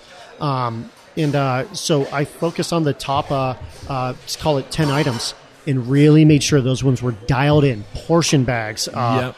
I was always like Like no down to portion the bag. penny, down to the gram. Like if you're not, if you have a chef just grabbing freehand, one, it's not going to be consistent. Yep. Because everyone's grab is different. Yeah, my 4 ounces is different than your 4 ounces. Yeah. So it's just, I started really just, all right, well, there's a reason why everyone's rolling up all these veggies like in a bag, Yeah. and like setting it. And it makes it easier for the cooks anyways. Yeah. So you have a prep cook now controlling all the product consistency and sizing and the costing. Yeah. So just focusing on those highest moving items and really see, is there anywhere you can move? Maybe Yeah. you have 12 ounces of steak. Maybe it could be 10. Yeah. And no one will ever care. Like even notice, Yeah. things like that, little things. So take us through that first year. Like, what was it like? Like, how did you get on the radar? Because you said you were tucked away. Like, Yeah. what were you doing to get on? You were putting yourself in front of I was writers just and really, things like this? Yeah, just really grinding. I got to, everyone has a sob story when you're first starting going. Yeah. But I got evicted out of my condo. My first Sunday when brunch started, when we launched brunch, my car got repoed right out front of prep. I literally ran out there and begged the guy just to let me take take some clothes out of there. He's like, yeah, and my car got repoed out. I was living in there. One time, the health department walked in and they saw where my mop sink was. mop sink was, I had a hose and like a shower head attached to it, and like my mom would come and like bring me like some like soap, like soap and like body wash, and I'd sleeping in there every night. Yeah. And How long did you have to do that? Oh shit, 3-4 months. Man, I was grinding. I'm talking about like I was like, what did I do? But that being broke will make you grind. I mean, I was out there every day. I wouldn't eat in my damn restaurant at night because I couldn't afford to cut the Cisco checks. So my mom would come down and like bring me dinners sometimes and like give me like $10 and like let me walk down to this place called Plaza Liquors. It was right next door to us. I'd walk down the street and go grab a couple of Asahi cans of Asahi beer and just walk back. And I couldn't even wait till I walked back to the restaurant to crack them open and start drinking. I was like, it was terrible. So, but I just really started grinding. I started like social media wise. I would go down to like the sorority houses and be like, hey, like y'all are checking in places. Why don't you bring your sorority house into Prep and Pastry? I'll give you a bunch of free mini scones. And oh, by the way, here's a big platter of mini scones. Put it at your front area. I'd love to have y'all in here. Here's some cards and 20% off your first meal. All of a sudden, you get all these sorority girls coming in. That's a good problem to have. Yeah, and what I learned in Vegas, in the nightclub area was, people want to be seen, and where it was like where a bunch of people are taking photos, and people want to be there. Oh, I want to see where she's at. I want to know where he's at. Yeah. And so I started doing that. Then all of a sudden, influencers, mavens. Yeah, you win them over. Everybody follows. Exactly. So I started doing that, and like all of a sudden, people, when a big group of say like U of A athletes would come in, we were lucky enough to have a couple of athletes walk through the door and say, hey, I'll charge you guys 50 cents. For your meals, because you're not allowed to buy anything for college athletes. Like it's just like, but tag that you're here, and I'll give you for 50 cents each meal. Nice. They're like, okay, and then all of a sudden, and they keep coming back, and all these followers they have, and like things, and this is like it's free marketing. Mm-hmm. It's not free because you're giving them stuff, but you know what I mean. I mean that food costs what? Like potatoes and eggs. Yeah, it's nothing opposed to just going in. Compared to paying like a magazine thousands of dollars to put your ad in there that never moves. Mm-hmm. But now people are talking. Yep. And it's the new word of mouth. That's how it works. Yeah. So when did things start to turn around for you? I had this one random reviewer come in. And she thought we were just a bakery, and Prep and Pastry, but we sat down and kind of had breakfast. And as a joke, my Cisco rep, who's still my really good buddy, still my Cisco rep, Jamie Rice, was like, oh, we should do our own version of that, that cronut. And he's like, we'll name it the Dosant. And, this is 6 years ago. So it was just right when that thing started. I was like, I'm not copying this guy. No, I'm not copying this guy. Fuck that. No way. Don't make it. I told my pastry chef, don't make it. And like that day she made it for Jamie as a joke. And like hand rolled, like 4 folds, like did the whole process. And the food reviewer was in there eating, and she literally ordered the Dosant. And wrote the review and gave us this raving review. Nice. Because she started seeing people check in. Actually, that's how she came in there. She saw people check in on Facebook and stuff, and she wanted to check us out. So she gave us this raving review. And that next day, after the review was released, there was probably 45 people at the front door lined up to buy Dosants. And we didn't have any the next day because it was a joke. Yeah. It's needless to say that Dosant has never left our company now, but it really blew up right after that one review, that one experience. After seeing people check in, and it just didn't stop after that. How long did it take you to move out of the kitchen? Out of the restaurant, it took me. The health department kicked me out. I won't tell the health department lady's name. She's a good. She was super nice to me. Got to do her job. Yeah. Yeah. She literally she was like, you got 2 months. You got 2 months to get out of here. Yeah. Like I know that you're having a hard time, but you're not allowed to sleep in here. Yeah. But I mean, I love where the story's going though. I mean, because like you were hustling and you were scraping to get by, and I think so many people listening to this might be exactly where you were. Yeah. Right. And these little things that we're pulling from your story is just like, attention to detail, get out there, hustle, grassroots, put yourself out in front of people. You got to be that squeaky wheel. You got to market yourself. You got to promote yourself. The big lessons I'm taking away from this. What was next after you started getting all this business? Like, what was the next move? The next move was to, one, move out of there. Yeah. Two, make sure that all the hundreds of people who are coming through the door actually enjoyed coming through the door. And actually, again, going back to the hospitality, we're so hospitality driven. Well, that's the thing. You have two front of house people. Your partner, yourself, right? Yeah. And then you have Brian, who's another front of house person. When did he come on board? He came on right after that review, like 4 or 5 months in. in. He's on to something. Yeah. So I backed down. I was like, get back here, man. Yeah. And he got back here, and he got to kind of focus on the training, the staff of the what were you focused on?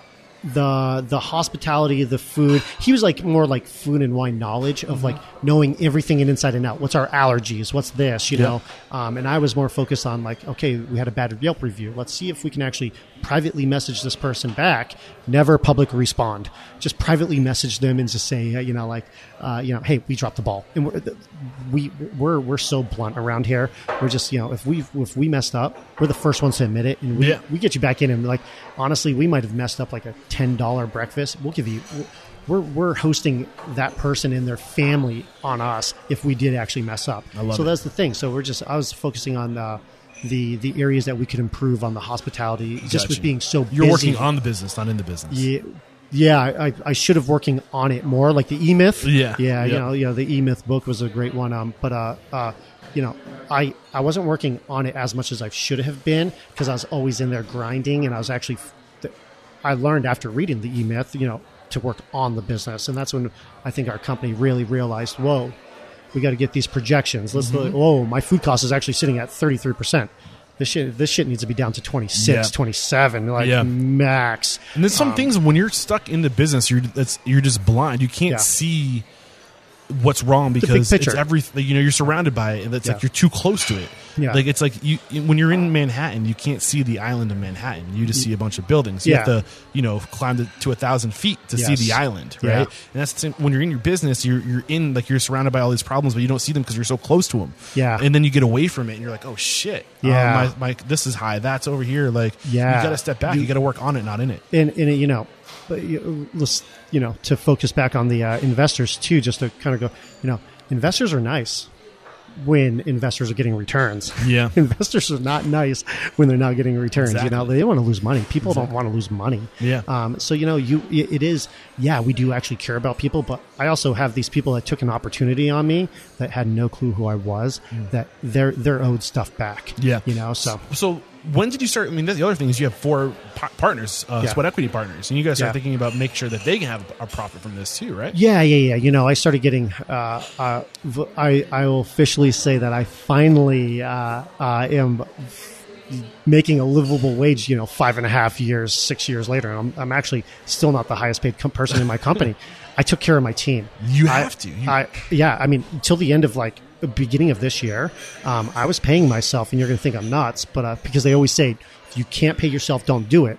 But I was moving so fast that I needed good team members around me, so I went and got some of the best talent in Tucson, and it's paid them well. And I kind of grinded until my wife. What were you making? Do you mind sharing that number? To the beginning of this year, I mean, not including certain distributions, and this is 5 years in, by the way. To give some reference, 5 years in, and they weren't big distributions. I'll tell you that. I was making about, I'd say 30,000, if that. Now 20, probably 25. Before distributions, and before that, I was making like 10,000, 12,000. I mean, it's the reality of the industry, and it's weird because we look at you're in a restaurant like you, we look at these people and we celebrate these restaurants doing so good, right? And you are doing good, but even the most successful restaurants, under the surface, and it's not just you, it's most successful restaurants because they recognize that in the early years they have to surround themselves with the best to become the best. You have to, and it takes that 5 years of sweat equity, investing in your team, investing in your assets, and if you invest in them, it's not long range thinking, right? And they'll lift you up. Whereas some people, I mean, it kind of goes back and forth in this because then there's the profit first mentality, right? Yeah. Where pay yourself first. If you can't pay your bills, then you can't take care of your team, right? I wanted to pay my investors and my team, so then I could turn around, and if I had an opportunity to do it again, the investors didn't think about it. They said, "Yeah, we already got our money back. Here you go. Go do it again." You got to make sure you're paying yourself something, right? Yeah. You and I did that wrong. And the other thing is what liabilities did you have? opening this restaurant? Meaning, what things, like what were your monthly expenses personally when you're opening this restaurant? Well, I mean, because Zero. You're living in the restaurant. I right? literally. What were your expenses? Phone, gas. Well, and actually, car? for a while, my phone was turned off. I mean, I was. What money was going out? Your personal liabilities at this time. God, jeez, I'd probably say maybe monthly, maybe like $300 to $400. See, and that's the lesson right there. Yeah. And I think people don't realize how lean they need to get. Set yourself up for success early on by getting rid of all of your expenses. So you can be, if you have to be, you can't be the last person that gets paid because you don't have a lot of when I'm liability. When I said I was fucking broke, I was. Yeah. I was talking. I wouldn't eat in my restaurant because I couldn't be like. Buying ramen was cheaper than the eggs that we were getting from the farmers. The farmers' eggs were 22 cents. Ramen was on cents for on sale for like 20 cents sometimes. So I'd buy a box and put it in the coffee machine boiler. And the reason why I'm getting into this is because you got to get realistic, and it's meant to be motivational. It's meant to be inspirational, but it also is meant to show a realistic picture of what it takes to get something off the ground. Yeah, no one owes you anything, you know, and like you don't expect people just to show up just because you opened it. I mean, you got to get. You got to grind. Yeah. We're already an hour and 15 minutes into this conversation. It goes by so fast. We haven't even talked about scaling because now, 2015, you opened your second prep and pastry, correct? Yeah. And that was in East Side. As East Side, yeah. And then in 2018, you opened... I'm sorry, 2019, you opened your third prep and pastry. Right up in Scottsdale, yeah. But then your second restaurant was... Commoner and Company. So maybe I should go. So... 2013 prep and pastry, 2015 Commoner and Company, 2 years after. 2018 second location. Yeah, it was so 2013, then 2 years, 2015 Commoner, and then 2016 was number 2 East Side. Yes, and then 19 Scottsdale. And then June of 2019 new location of the original prep and pastry. We moved it down the street, and I opened August Roads a month later. Brand new facility here. So I kind of want to get into that a little bit. Take us through the scaling. Like what was your strategy for scaling? I didn't have a strategy. It was stupid. I at the Abbey. One little thing I left out of that is I invested a little small sliver into the Abbey. Okay. Unfortunately, that restaurateur went belly up and bankrupt. Bankruptcy court called me. I was the last investor to get the phone call, and they said, "Hey, you can take this restaurant for it's yours if you want it." And I was like, I'm going to take a Northeast restaurant for free, and I should have said no. I should have said no to that one. I should have said no to the East Side location, just because it's good to be wanted and like leases. Oh yeah, we're the hot thing in Tucson, and but I mean there was so much to get done still in prep and pastry. There was still like you're 2 years into this. Yeah, you're still a baby. You're still growing. You're still finding your identity. Yeah, and that's where most people make the mistake. Like go. Why is that a mistake? Because you got to make sure everything's tight. And I wasn't. I mean, I was still, again, I wasn't working on my business. I was working in it. And I still have that problem because I love getting in here and getting down and dirty. It was just, if I could take it all back, I tell people all the time, I'll go back to Prep and Pastry's original location and say no to those 2 leases. And I would have done probably Prep. So the 2 leases, the first one being Commander & Co. What was the second lease? Prep Grant, the East Side one. East Side, okay. Yeah, I would have said no to those. Okay. If I could take it all back. What was the worst outcome or the most negative outcome from taking it that you think you would have avoided if you didn't take it? I almost closed my whole company. Wow. The whole company almost went belly up. Again, Praco. Who gives me my Tuesday real, hey, everyone tells you that you're great, but I think you're terrible talk. Again, you need that. Yeah, you do. It's just, it was too fast. I mean, he literally at one time, covered payroll for me one time in up at Commoner because we weren't doing too hot. We opened this like in the Northeast Side, which is surrounded by all the money in Tucson, and all the money they want to when they go downtown, they want to eat that funky, cool food. But in the Northeast Side, they want like quiet, good, just clean cuisine. And we came out doing like downtown style, like like chicharrones, but like chicken skin and duck skin and like 3 different, and all these, just like too much, like duck and waffles, like as a breakfast for dinner, as a play on prep and pastry, and like shit like that. And holy shit, it was a miss. How'd you turn it around? Or how'd you stay afloat? I got in there. I I got in there. I started, again, talking to everyone that came in. What's the feedback around here? What am I getting? I started really watching my reviews. I don't get angry at Yelp reviews. We dissect them. On all our daily summaries. We actually have the GMs put in there what the reviews came through on those the day before or whatever, and we dissect them and say, okay, was this real or was this person just hates us? Yeah, or looking for a free meal. Yeah. So things like that. So I got in there and got down and dirty, and we flipped it. I mean, yeah, don't get me wrong. Now we run like a meatloaf, and that meatloaf is so fucking good. It is house ground. I mean, it's every single piece of meat's house ground with mashed potatoes. And that's like a stupid example, but we also have a harissa, like a harissa sambal style lamb over polenta, with fresh wilted winter greens. Yeah, and it's just like now we're doing like really cool stuff, just approachable for our demographic. I mean, you had Kyle Nottingham come on. Was that 2015? That was well, actually 2000 end of 16, 17. Okay. He headed Miraval, where Oprah Winfrey and all the celebrities fly out there and go hang out, and he kind of started that foraging and that really high end the foraging mushrooms and roasting it over open fires, and and this kid I always joke with him, like, can you become famous already so I don't have to work? he needs to be on Food Network. I mean, this guy's good. He's 30 years old. How'd you recruit somebody like this? With being so little and young and, as a young company, like, what'd you offer him to leave this restaurant that's, where Oprah Winfrey? Well, he had I knew that, being out in Miraval, he doesn't get recognition. You got Chef Brian Clark, Brian Smith, and all these other guys in town that are just, the Fentons, and they're getting all this recognition.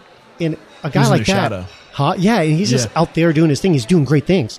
So I just reached out, and he actually reached out to me the day before I was going to reach out to him. He said, "Hey, what are you doing? Let's just meet up," because I knew he had a food truck. Yeah, kind of doing a food truck on the side. So at this point, he had the food truck. He was still working for these people. He had his own hustle on the side. Yeah. He just had he'd do pop ups. So I went to one of his pop ups and ate some of the food, and I was like, "God, this is fucking good." Yeah, and it's just we started small chat, flirting, seeing what he does, what he likes. And then all of a sudden, I said, "We need to meet up." I have these 3 restaurants. I already kind of committed to another one in Scottsdale.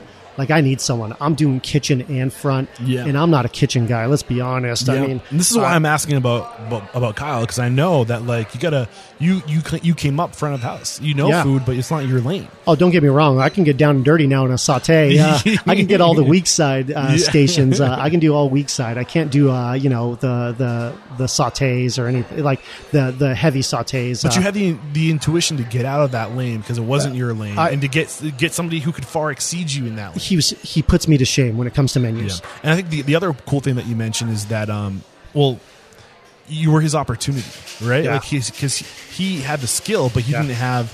Was he the executive chef of these restaurants or chef de cuisine? He was the executive chef up there. So I made him. I offered him to be a partner chef. Okay. So I offered him a big piece of this pie. I mean, him, Brian Pracco, and I are How'd you have the balls to give up so much of what you worked so hard for? So, so here's one good thing that I always kind of live by, you could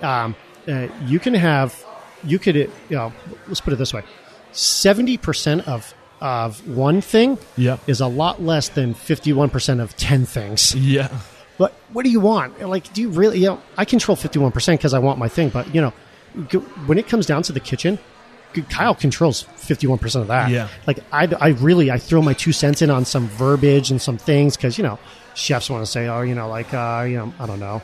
They want to do a bone marrow butter on a burger. I'm like, oh, stop it. No one wants it. Let's stop it. Just do it, garlic. Let's get use this up a little bit. Important. Well, you mentioned that being that 51% is huge. Being majority is huge. But at the same time, when you start something from scratch, you earn that 1%. Yeah. You know what I mean? You earn that 1%, and I think it's fair that even offering somebody 49% or whatever it was is huge. Yeah, and by this time, Billy's gone and Will's gone, and I have my, So were they? Did you buy them out? I did. Okay. Yeah. I had some other investors buy them out, and then I bought those shares back later on. Okay. And I had to offer him something good to get over here. I mean, he has a little one, and he's got, And what was the impact on the business since bringing him? Oh, Jesus! It was just he makes I was running, back then when I was the head chef. I was running 29% food cost, maybe 32 up Yeah. at Commoner. He literally runs with his eyes closed like 27% at Commoner. Yeah. And makes it look 50 times better than I ever could make it look. And he knows the trends. Like Yeah. I was always He's plugged following- into that part of the business. Yeah. That's his lane. Yeah, I would get on Pinterest or odd stock. I love stalking some restaurateurs around the nation. My favorite for sure is Renee. Is it Dickerson up in Seattle? Okay. The Whale Winds, Yeah. Walrus and the Carpenter. Yeah. She's like my favorite restaurateur. Her and Michael Chernow. Have you ever been to the Walrus at the Carpenter? Oh, yeah. I'm You would obsessed. never know that place is there. Oh, it's It's so tucked away behind. and it's packed. The other there. Yeah, the bar that I can't believe I had these people on the show. I can't believe the the one with the mirror where you Right see in through front, the glass. right in Yeah. front. Yeah. I don't know which that one is. I was so obsessed It'll with come her to me that. later. But I'd see what they're doing and okay, I can tweak it this way down here. Because we're Southwest. People want mesquite and they Yeah. want to kind of choya buds and things like that. I used local kind of things like she was doing. So I was always copying, if Yeah. I'm being honest. Well, I mean, everybody. I mean, every great Yeah. artist starts something. And Yeah. they make it their own. They have that foundation. Yeah. And now Kyle, he's always ahead of those trends, always starting them. And Yeah. he makes it so much nicer and cheaper. Yeah.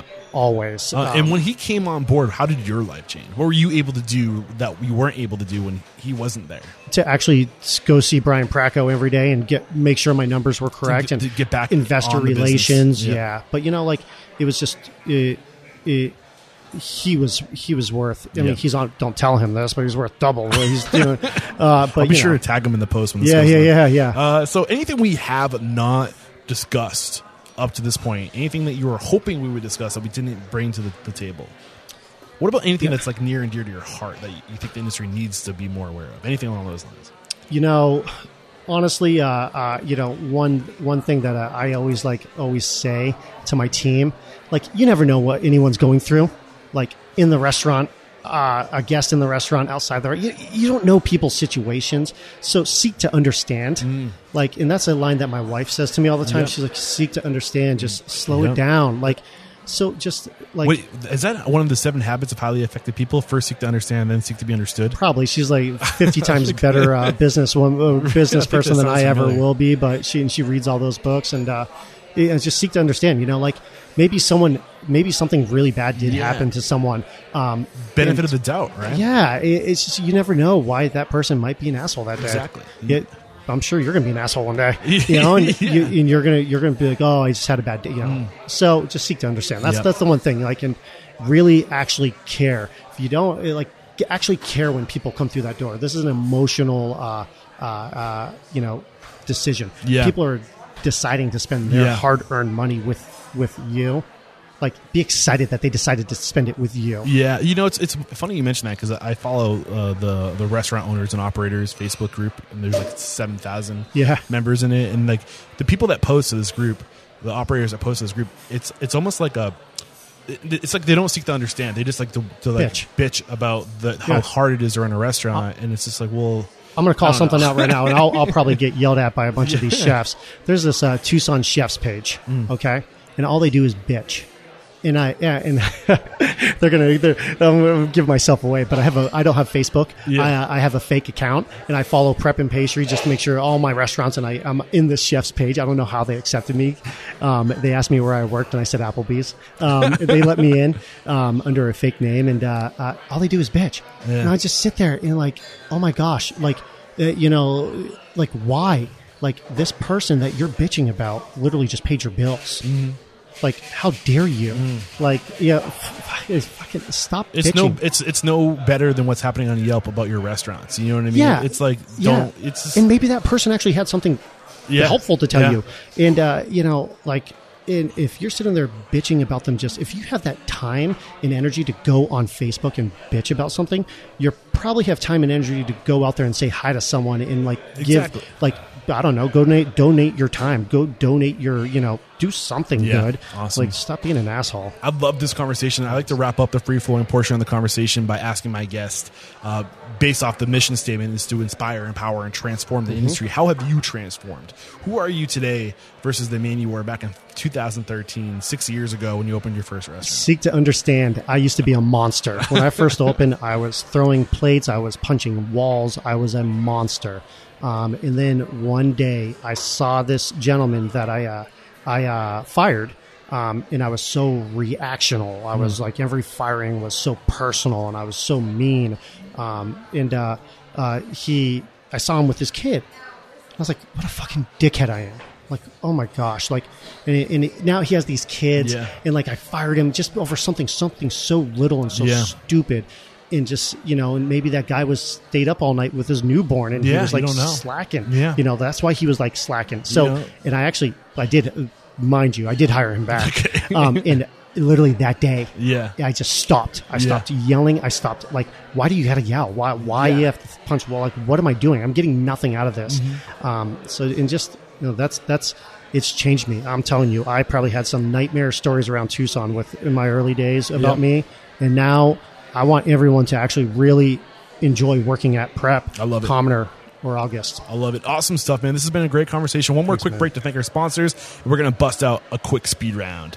Who wants to pop off the new year with some badass resolutions? Well, here are a few suggestions. Lower your food costs by 5% on your kitchen inventory, lower your pour costs by 10% on your bar purchasing, or why not lower your labor costs by up to 30 hours a month? Heck, why not crush all three of these resolutions? Well, with a Beviger and Foodiger, you can, and the new year won't even see you coming. If you're thinking it does not get any better than this, you would be wrong, because these tools work with your phone, they connect to your POS, and they scale to multiple locations, and this is just scratching the surface. If you want to learn more, head over to Beviger or Foodiger.com/unstoppable. That's Beviger, BEVAGER.com, or Foodiger, FOODAGER.com/unstoppable. If you use those links, you can save up to $200 on your POS integration. What are you waiting for? We're back, and the first question I have for you is, what is your it factor, a habit, a trait, a characteristic you believe most contributes to your success? Hospitality driven. Hospitality driven. What is your biggest weakness?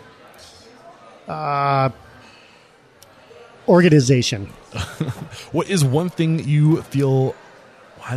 I'm going to ask that question over again. That's way too... How did I jump down to like the seventh question? No. I'm a knucklehead. Jared's laughing at me right now or shaking his head. I'll ask that over. What's one question you ask or thing you look for in during the interview process? What do you want to do outside of here? What are you looking for? Someone to leave us for a better opportunity. Okay. Sounds weird. Well, I mean, it shows they have aspirations. Yes. Right. What is your biggest challenge today? Getting everyone to buy into what we do. Okay. And how do you get them to buy in? Lead by example. Okay. What is one code of conduct or behavior you teach your team? A way to be, a way to act, a core value? Always be nice. Leave whatever happened at the door. I love it. What is one uncommon standard of service you teach your team? So this is something that's common within your four walls, a way you go above and beyond what's expected from your guests, that's not common within the rest of the industry. Comp. Like, if you have a feeling they don't love it, comp it. We'll talk about it later. Awesome. Is there like a limit on what you're allowed to comp? Do you cap it someplace? No, we'll know if someone's taking advantage, but just make sure they're happy. Yeah. They don't love it. What's one book to make us a better person or restaurant operator? I just started. You know what? I'll go back to the E-Myth. Yeah. E-Myth, and I apologize. Setting the Table, Danny Meyer. Yep. Those are the two. If you haven't read those, you need to get it.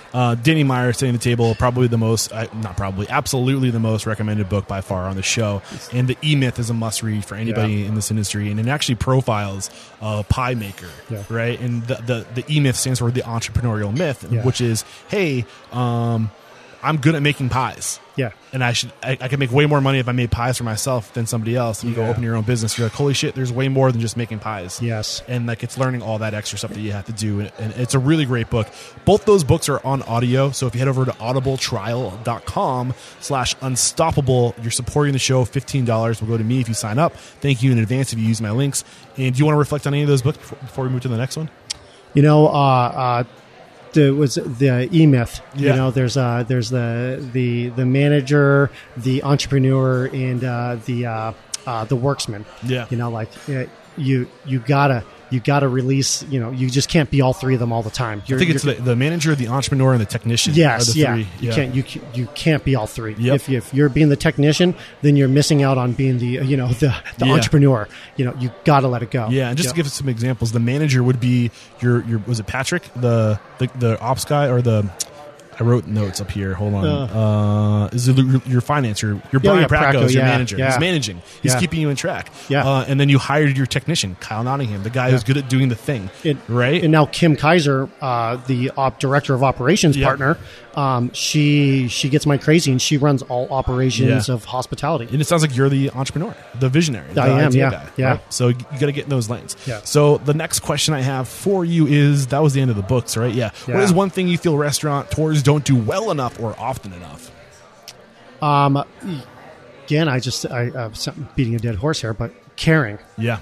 Caring. Just caring about who's coming through the door. What is one service you've outsourced? So this is a new question I'm asking. Mm-hmm. Basically, what I'm looking for is somebody who's an expert, an authority, somebody who has a special skill that you went to learn more or to improve your business, whether it's marketing, accounting, whatever, fill in the blank. Who's one outsource or one person you have outsourced to? I'll go to FJI Design in Scottsdale. I did all my design prior. She is life-changing. She showed me how... Who is she? Dala, I apologize. Dala with FJI Design. She opened my eyes to like, oh, wow. Like, I just don't go on Pinterest and choose a bunch of things and do it. It looks splotchy. Yeah. And she's like my ride or die now. Yeah. You only get like two, you say you get 3 phone calls with her, like I've literally called her like 25 times. So she's attached with me now. And, my next project, I'm calling her right when I leave you today to get Tell all her the I help. said hi, because she tagged you in my post when she saw that I was coming. And, I'm not just saying this because she tagged me or anything, because I'm only on Instagram on the weekends. Yeah. I re-download it to check my restaurants. Yeah. Because if you have time to check your Instagram, you have time to do some paperwork. I'm telling you that.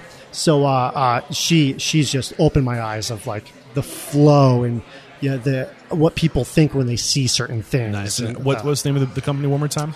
FJI Design. And that's Dala. Dala. She's amazing. All right, we'll link to that in the show notes if you're in the Arizona, Tucson area looking for some design. She did someone in like Dubai, I think, something like crazy. Yeah. Nice. The next question I have for you is, what is one piece of technology you've adopted within your 4 walls that's had a huge impact on operations, communications, profitability, anything along those lines? Compete. What is Compete? Compete is a restaurant accounting software. It literally it shows me if my chicken raised went up 5%. It will message me. Mm-hmm. It controls it's invoicing, it's labor costing, it's scheduling, it's everything. It's an all-in-one platform. My Aloha systems read to Compete and tells me if my restaurants. It gives me live P&Ls daily. Mm-hmm. I could show you my P&L right now at this day and know what we're going to make today. Awesome. Yeah. And the last question I have for you. You ready for it? Yeah. It's a big one. Get ready. If you got the news, you'd be leaving this world tomorrow. All the memories of you, your work, and your restaurants would be lost with your departure, with the exception of 3 pieces of wisdom you could leave behind for the good of humanity and for your legacy. What would those 3 pieces of wisdom be? Seek to understand. I've said 1. it. Yeah. Seek to understand. Be nice. Be nice. 2. And honestly, just... Gosh, you're not owed anything. You're not owed anything. Work for it. Love it. Beautiful stuff. I've enjoyed this conversation so much, Thanks, Nathan. man. Thank you. I wrap up every chat by calling somebody out. Who's a restaurant operator, somebody you respect and admire and believe would be a great guest mentor like you made for us today? I'm not just saying this because he's my partner, Kyle Nottingham, but I'll go to another gentleman I look up to, Nick Camposano out of Scottsdale. Okay. With Clever Koi across the pond and fellow Osteria. He's the whole package, man. He's just nice. He's charming. He runs great shops, and his restaurants are just crushing it. Won Restaurateur of the Year over Sam Fox in Phoenix. That's awesome. I mean, that's not even allowed. So, I mean, that guy he's the shit. So, he really is. And Nick and Kyle, look out, guys. I'm coming after you. I'd love to get you on the show. And let the folks at home know, how can we connect with you? Maybe we were inspired by your story. Maybe we're young and hungry. We want to come join your team. You're expanding. You're growing. What's the best way to connect? You could go admin@prepandpastry.com. It just comes straight to me and my office team. Yeah. Past that, Prep and Pastry on Instagram, August Rhodes on Instagram, and Commoner on Instagram. I mean, mainly Prep. Prep's that powerhouse on that Instagram out there. So follow them. Awesome. They're fun. And I think this is episode 681. Oh, geez. 681. So head over to restaurantunstoppable.com/681. If it's not 681, it's going to be 682. I apologize for not knowing exactly, but it'll be one of those episodes. Go check it out. And again, thank you so much, Nathan, for taking the time. I appreciate it. No, it's my pleasure to share your story, your knowledge, and your mentorship. There is no questioning. You are unstoppable. Thanks. Cheers. There we go. Another one in the archive here at Restaurant Unstoppable. Nathan Aries, thank you so much. Man, what a great time I had speaking with Nathan and getting to know his team. And the big takeaways for me in today's conversation, the ones I feel like I need to bring back to the surface today, is that realness of labor costs and food costs. And what I love from today's conversation is that, we need to track these things, right? And I love the emphasis that Nathan put on the daily summaries. And it starts with you creating these habits, creating these routines, and getting your managers to track all these numbers, right? And when we track these numbers, we can make changes, right? We can see where we were and we can try to improve, but you don't know where you are until you start tracking it. You need that reference point. And that's what this is doing for you in your business, is getting those reference points, right? When you track it, and then you have something to compare yourself to. This is how we get into that great game of business, right? Where it becomes fun, because now you can try to beat yourself and you can get your team involved and get them to get creative to find better ways to improve. And you cannot underestimate and undervalue the importance of tracking. And I just want to bring attention to that. I also love the grittiness from Nathan in today's conversation and what he was willing to do to get the ball moving and to break out on his own. And the reality of it, I mean, he shared his numbers. He wasn't making big money for most of his time as an owner until recently, and I love that we get into this stuff in the interviews because it paints a real picture of what it takes to be successful in this industry. You have to sacrifice early on. I think Nathan really showed us what level of sacrifice is necessary. Living out of your kitchen, right? Not really having anything, like making 10,000, I think he said, or maybe a little bit more a year. It takes tons of sacrifice, and that's one other thing I want to bring to the surface is that it's so important to get your personal liabilities as small as possible. What do I mean by liabilities? I'm talking about bills, things you're responsible for in your personal life, because you're not going to have a lot of resources when you're getting started. So get those liabilities as low as possible so you can be nimble, so you can not have to be stressed about paying your mortgage or your car payment. Like, get rid of all your liabilities so you can put all of yourself into your business, because you're going to need to be so lean and scrappy early on. I think, again, Nathan was a great example of that. And just that grassroots scrappiness to get the word out, to get on people's radars, right? It's up to you. Awesome stuff today. I love today's conversation. And you might be thinking to yourself, wow, why is Eric talking so much after this interview? Well, this is something I used to do all the time. I used to have closing thoughts after every episode, and I want to get back to it. So part of my New Year's resolution 2020 is to slow down, to get more intimate, to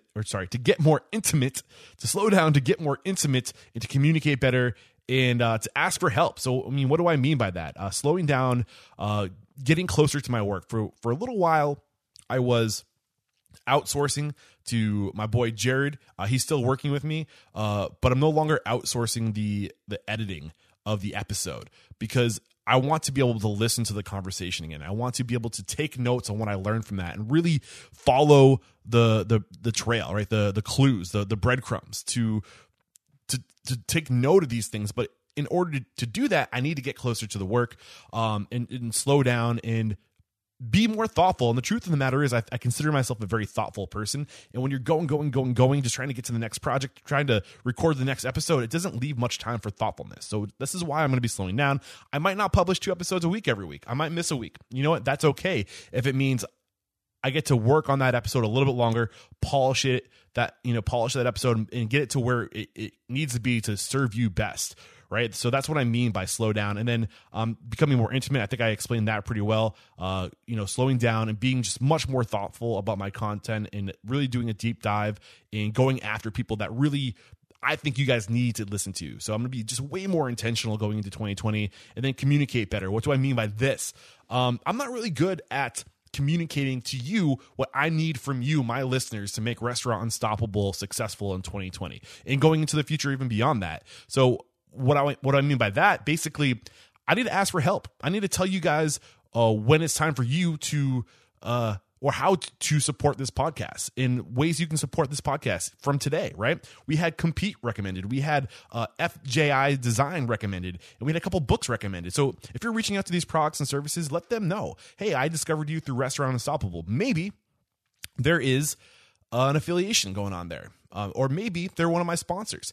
And when these things happen, when you let these people know that you discovered their tools and resources through me, that lets them know that they are, getting a return on their investment, sponsoring the show. Or maybe there's an affiliation, and that means I get paid for referring people at no extra expense to you. And I'm pretty transparent about when those opportunities pop up. But these are ways you can help support the show. And then like those books always being recommended on the show. So use the links in the show notes if there's a book you discovered. If you guys are listening to this on iTunes, all you got to do is scroll down in the iTunes app, and there's like literally links right there. You don't even have to leave your iTunes app. You can purchase books recommended on the show straight from the app you're listening to this on. So super easy. And again, that's on me because I wasn't communicating that well to you. And yeah. This is kind of the stuff I'm talking about. So this is how I want to be better in the future. And I appreciate you in advance for using those links and supporting the show. And I'm super excited for 2020. It's going to be a great year. Thanks again to today's guest, Nathan Aries. You were awesome. And yeah, anything else? Oh my gosh, I almost forgot. One more thing. In the past, I've hosted these mastermind groups. I think I've hosted a total of 6 or 8 groups together. I took some time off the past year because honestly, I was going like a madman.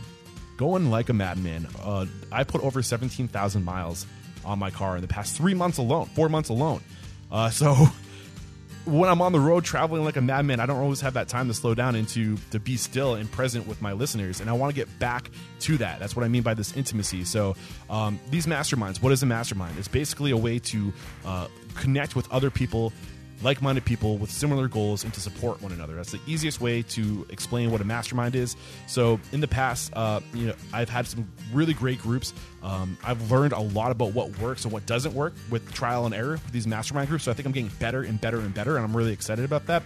So I'm looking for at least 4 or 3 people to join the mastermind group. I'm looking to get together with this group once a month for a minimum of 6 months. And there is a fee associated with this, guys. It's $100 a month. And why do I do that? Because if you don't show up, honestly, if you don't show up, it doesn't work. So when people put the money up front to pay for these services, they're more likely to show up. And, it's also supporting the show. To be completely frank, I need the support to continue to get these interviews in front of you guys. I'm driving all over the country. I'm not doing shitty little Skype calls. I'm not doing these over these internet communication. Like you can't connect with somebody like that the way I can connect with these people when I drive to their restaurant. I show up in person, but it takes money and I need support. So please, if you are interested in supporting the show, and if you're interested in making 2020 the best year yet for you and surrounding yourself with other like-minded, passionate people, it's lonely at the top. You don't have to do it alone. Let's get a group of people to help each other out. If you're interested in that sounds good. I would not delay. I would probably email me, Eric@Restaurant Unstoppable, right after this recording, and get signed up for that, because it's going to be badass, and I'm super excited for it. And now I think I can say goodbye. All right, this was great, guys. Thanks for sticking around this long. Until next time, peace out.